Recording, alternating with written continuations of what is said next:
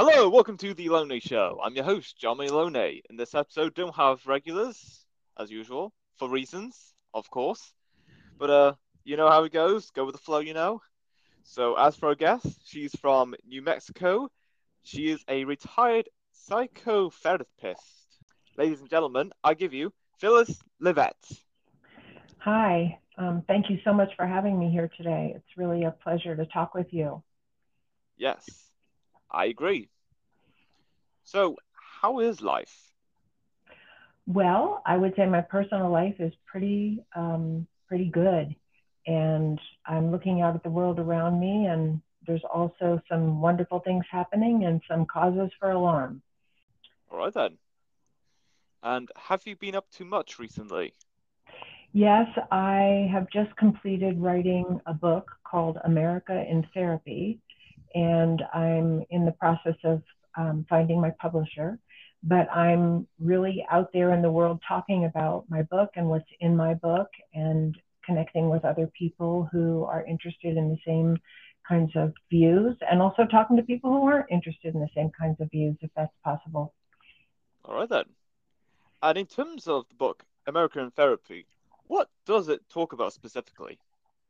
Okay, so my background is I am a therapist for over 30 years, and I have worked with children and families and individuals and couples. And I worked in the very beginning of my career in a sexual abuse treatment program. So I worked with a lot of abuse family dynamics. And what I have found over the years of being a therapist is there's really quite a bit more of dysfunction and abuse and neglect in our families than many people might imagine.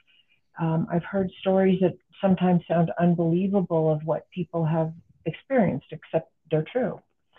So I feel concerned about the overall health and well-being of of individual families in America, and basically what I came to conclude after years of work with individuals and families is that it's we need to look through the lens of family systems and what happens in families because individuals are conditioned by the family climate, the family values, the role models for men and women, the role models for conflict resolution, what's expected of them, what's not expected of them. We learn this in our families, and more, we learn this from the larger groupings of families around us, our communities, our peer groups, our houses of worship, business places, and the federal government and the government, state government, federal government. These are, I consider all of these groupings families with family dynamics, and they are either healthy or not healthy. And they help produce and support health in the individuals that belong to them, or they oppress and withhold from and sometimes seriously harm or even kill them. And so the point of my book is two things. I would say the subtitle of my book, American Therapy, is a new approach to hope and healing for a nation in crisis, because I do believe that in many ways our nation is in crisis, and that what we have learned from family therapy and from psychology, if we were to apply the healing principles that we already know can work and help break the cycles of dysfunction and abuse, if we were to apply them to the larger families in America, our institutions, our places of business, and our government, we would have great hope of healing some of the great divides and pulling ourselves back from such an escalation of violence.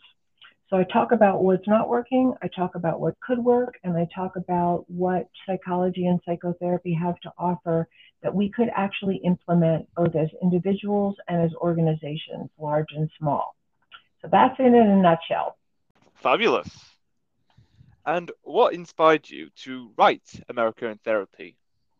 Yeah, I mean, it's a great question. I think most of us are inspired by something in our own lives, and that sort of, points the way of what we want to work on. And certainly I had some trauma early in my life that that really was very difficult to recover from because I'm 76, and when I was young, nobody talked about therapy, nobody talked about our psychology, nobody talked about family dynamics. And so I was left with the conclusion that something was just amiss with me, which I think a lot of people still are.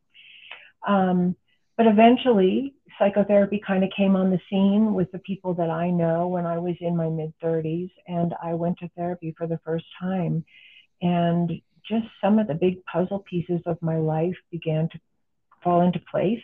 I started to make sense to myself, and I had a path to carve out to, survive and thrive and recover from some of the effects of what happened to me.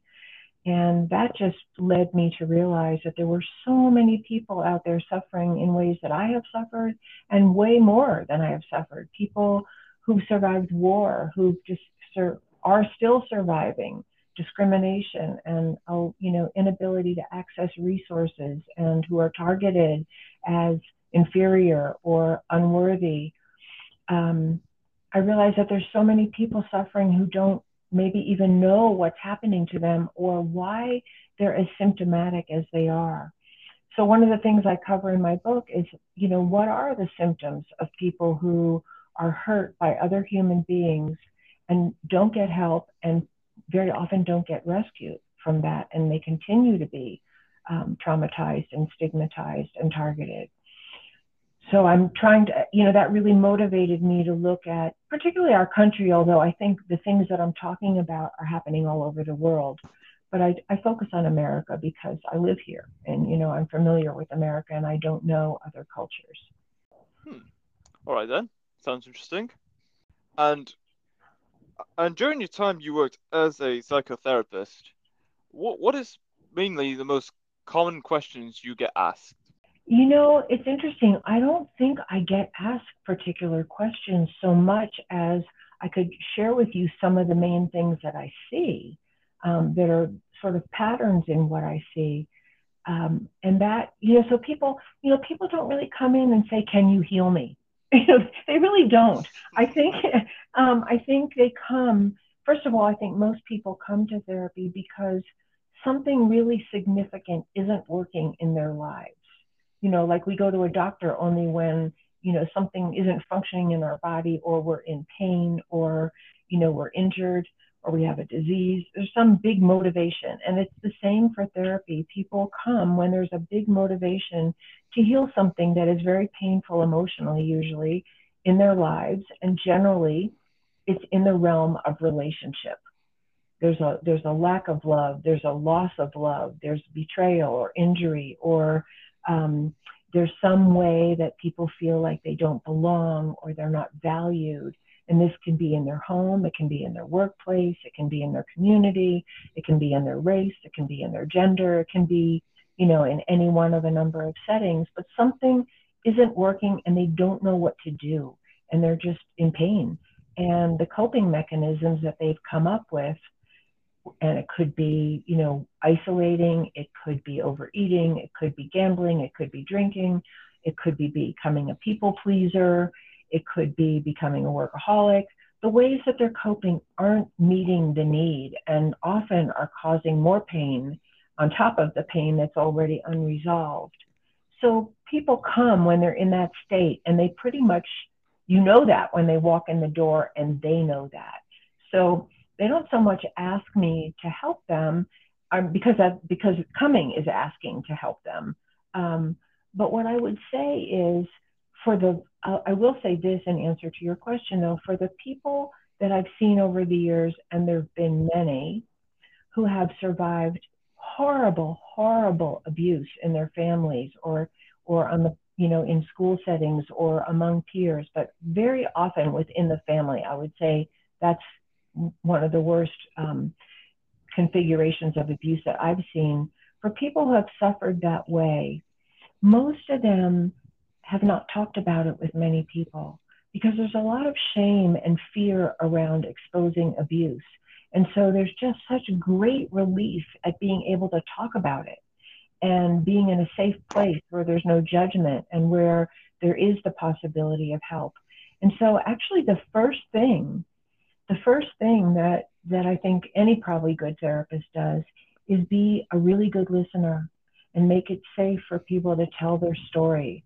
So it's not so much asking questions as it is like learning to trust another human being. Because as I said, most of the pain that people bring to therapy comes from some violation at human hands. And so trust has been broken or injured or even, almost destroyed. So trust building is the beginning. So it's a deep listening. And then, of course, we say, this is what we have to offer. This is how I work with what you're presenting. This is what I've seen happen for people. This is what I see comes up for people. And it sort of normalizes something that has felt very isolating and scary, because I know that from my own experience. So I didn't have that kind of help when I was young. Does that make sense to you? Yeah, it does make a lot of sense. What is the best way to stay motivated? You mean for me or for clients? For clients in general. I think it's a combination. I think that's a great question. I think that there are people who leave therapy too soon because they're really afraid of what it's going to require in terms of the changes they might have to make in their life. Um, for instance, sometimes people are in a very destructive relationship, but they're just too frightened to leave. And they have an inner sense, which is accurate, that the healthier they get, the less they're going to be able to tolerate that. But I guess what I would say that, that's not true for everyone. That's just an example of something that could happen. Because many people are happy to gain the strength to allow them to leave destructive relationships, terrible workplaces, or other involvements that they have that really are not good for them. So, basically that motivation is there. So to keep that, to help feed that motivation, it's a combination of having really good therapeutic skills to offer them, processes that we do, ways that we work with their inner child that start to bring relief from some of the wounds that people have suffered. So offering actual therapeutic intervention that a client sees are working, that's probably the best motivation of all. But also offering empathy, So, like I said, so many people are afraid to talk about how they've been victimized or even how they've hurt other people, because we have so much shame around not being perfect and looking good. So I think the creation of safety makes it possible for people to start to become whole and realize that they are not what happened to them. They're, no matter how bad the abuse has been, that's not who they are. That's what happened to them. And no matter how much they might have hurt other people along the way, that also is not who they are. And there's a possibility of making amends, changing one's behavior now. So it's really a combination of being safe to go into the wounds and feeling that there's really an experience of a path forward. All right then. Good. If someone wrote a book about you, what do you think its title would be? That's a great question. I will have to think about that for a minute. Um, well, I was in a workshop many years ago, and we were supposed to give ourselves sort of a calling card that people could recognize us by. So I think that's probably where I'm going to go in answer to your question. And mine was light in the darkness, because I felt like I found light in the darkness. And I have written 2 other books about kind of more about my personal journey and my spiritual kind of development along the way. And the first one I called Light in the Darkness. So I guess maybe that would be the title. So, sounds very fitting, actually. Thank you. You're welcome. Who's the funniest person you know? Oh, gosh. Well, I would have to say it's one. I have 2 sons and a daughter, and my younger son, I think, is the funniest person I know. He can make you laugh like nobody's business. So, and he just does that, around his loved ones. He's not a comedian. All right then. Do you have any pets? I have had many pets in the past, but I don't now. I have had mostly cats, but I've also had a couple of dogs. All right then. Very good. If you had to bury a treasure chest, where would you hide it? Well, I'm going to answer your question in a funny way. I really think today that we don't want to bury our treasures. I think we want to share them. So if I had a treasure chest, I whatever was in it, whether it was money or wisdom or love or good ideas or anything else, I wouldn't want to bury it. I would want to share it. And that's really what I'm trying to do with the book that I'm writing. I like it. Okay. Yeah, I'd never thought about that, but it sounds pretty good. Yeah, I think that's the world we live in. We need each other. We need each other's best gifts. We need each other's support. We need each other's talents. We need each other's, we all have different insights and pieces of the pie that we have to offer to the whole of what could help people really survive the kinds of things that we're facing now, climate change and such escalation of violence in our country and so much hatred and rhetoric that's so, it's just so attacking. We have so many things that we need all of us on board to help change and bring us back to safety and bring us back to connection with each other and a spirit of cooperation, which is exactly what we would want in a good family, right? That's what we Yeah, look for in a family. absolutely. If you could turn any activity into an Olympic sport, what would you have a good chance of winning a medal for? I probably wouldn't be in the Olympics.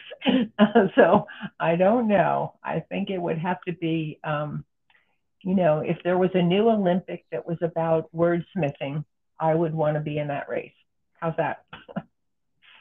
So, sounds something you would do very good at, to be honest. So yeah, that sounds pretty good. Yeah, Thank you. Yeah. yeah. What's your favorite quote? Well, I probably have several, but one of them that comes to mind because it was one that really inspired me when I was writing my book, was a quote by Martin Luther King, and he had said something like, and I think this is a pretty good, um, uh, rendition of his quote. And what he said was, "It's not a question, my friends, between violence and nonviolence. The question is between violence and non-existence." And I really think that's true. I think we're headed in a very dangerous direction where we still believe in creating nuclear weapons. We still threaten to detonate them when we know full well that most of life on this planet could, if not all, could be destroyed. So I I think he was a prophet in his own way, and I love that quote because it just really cuts to the heart of what I think we need to face and we can face. I saw a really powerful documentary the other night called Ice on Fire, and it's about climate change. And what the scientists that were talking in the documentary were saying was where they were talking about the urgent need to capture, not only reduce our carbon emissions, but capture the carbon that's in the air as much as possible. And we have technologies now that can do this. So it's like we know what to do. And the challenge is to do what we know to do. And I would say the same thing for our psychology and our mental health. We know so much in the field of psychology and family dynamics about what heals and what breaks the cycle of violence and family dysfunction. And we have to commit to using it. So, so that's where I am with that. Great. What improved your life quality so much you wish you did it sooner? Well, I wish psychotherapy as I know it now had been available when I was young, but I don't even think some of the techniques and skills that I have learned anybody really was using when I was young. And I wish that whatever might have been possible then would have been more mainstream and acceptable, because I think there was a lot when I was younger. I first heard about going to a therapist when I was in college. but it seems so stigmatized, like there's something really wrong with you if you do that, rather than it takes courage to get help, you know. Um, so that's something that I wish was different. Um, but I think for all of us, we just learn as we go and can't change the past. And things happen when they do. And I'm grateful that I found that avenue when I did. All right then. What is something most people consider to be a luxury, but you don't think you could live without? Well, I don't know the answer to that question. I guess because going back to your other question, I think the thing that most people want is love and belonging, and I don't consider that a luxury. I think that's a necessity of life.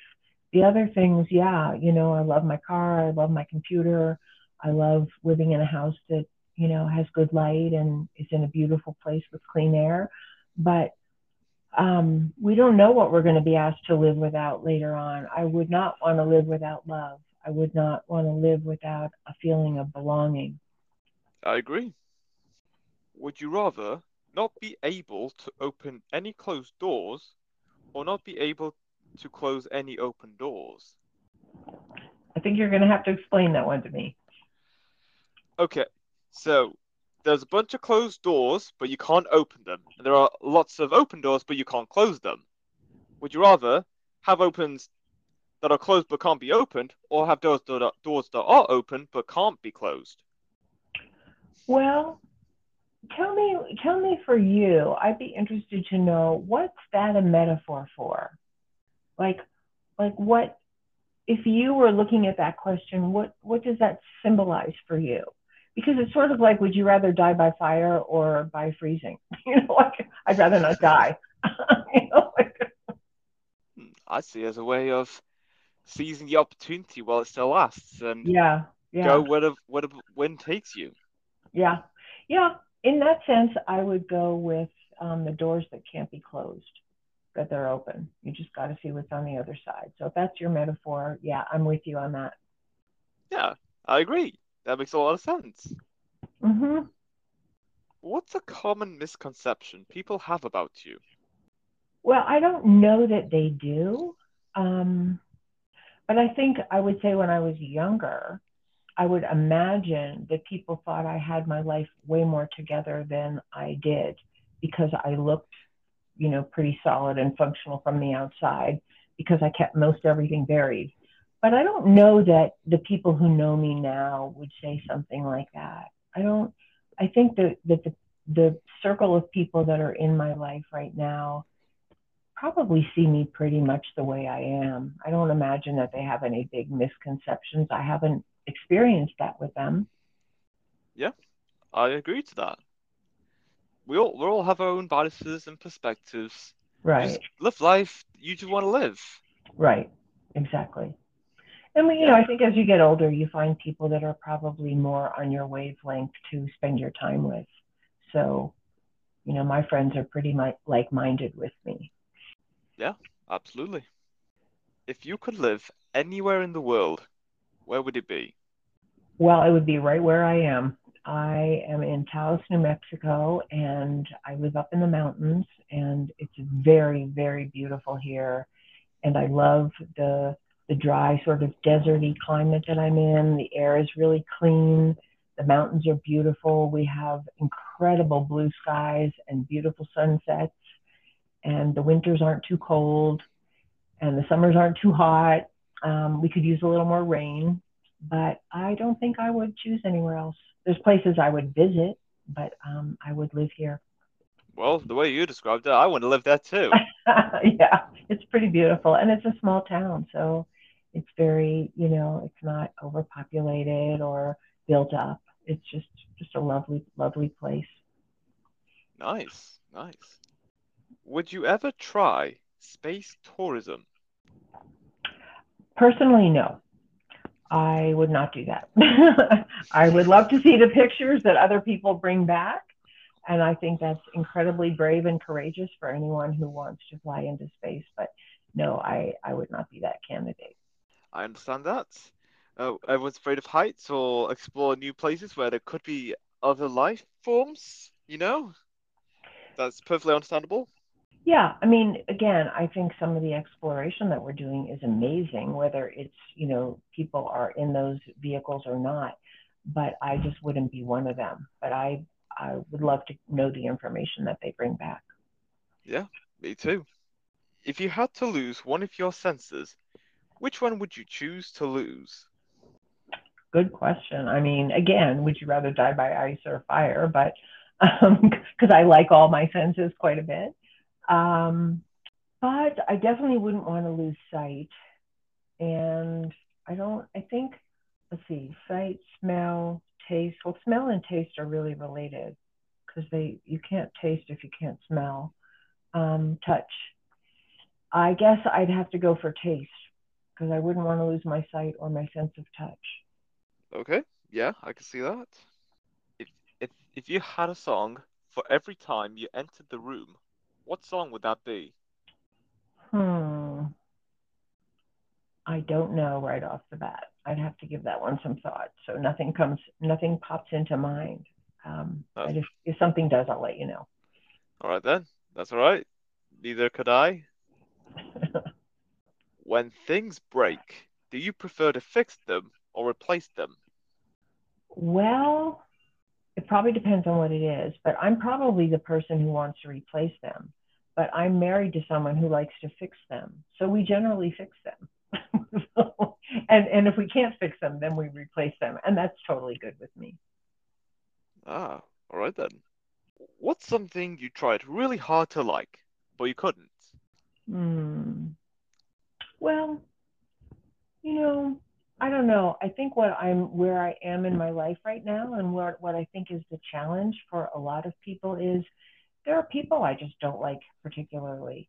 And um, and I think that part of growth and development is tolerating, tolerating the manifestations of people that you don't particularly care for and not becoming like highly overreactive or aggressive at all in response to them, which I'll certainly try not to do. Um, but just, to become more accepting.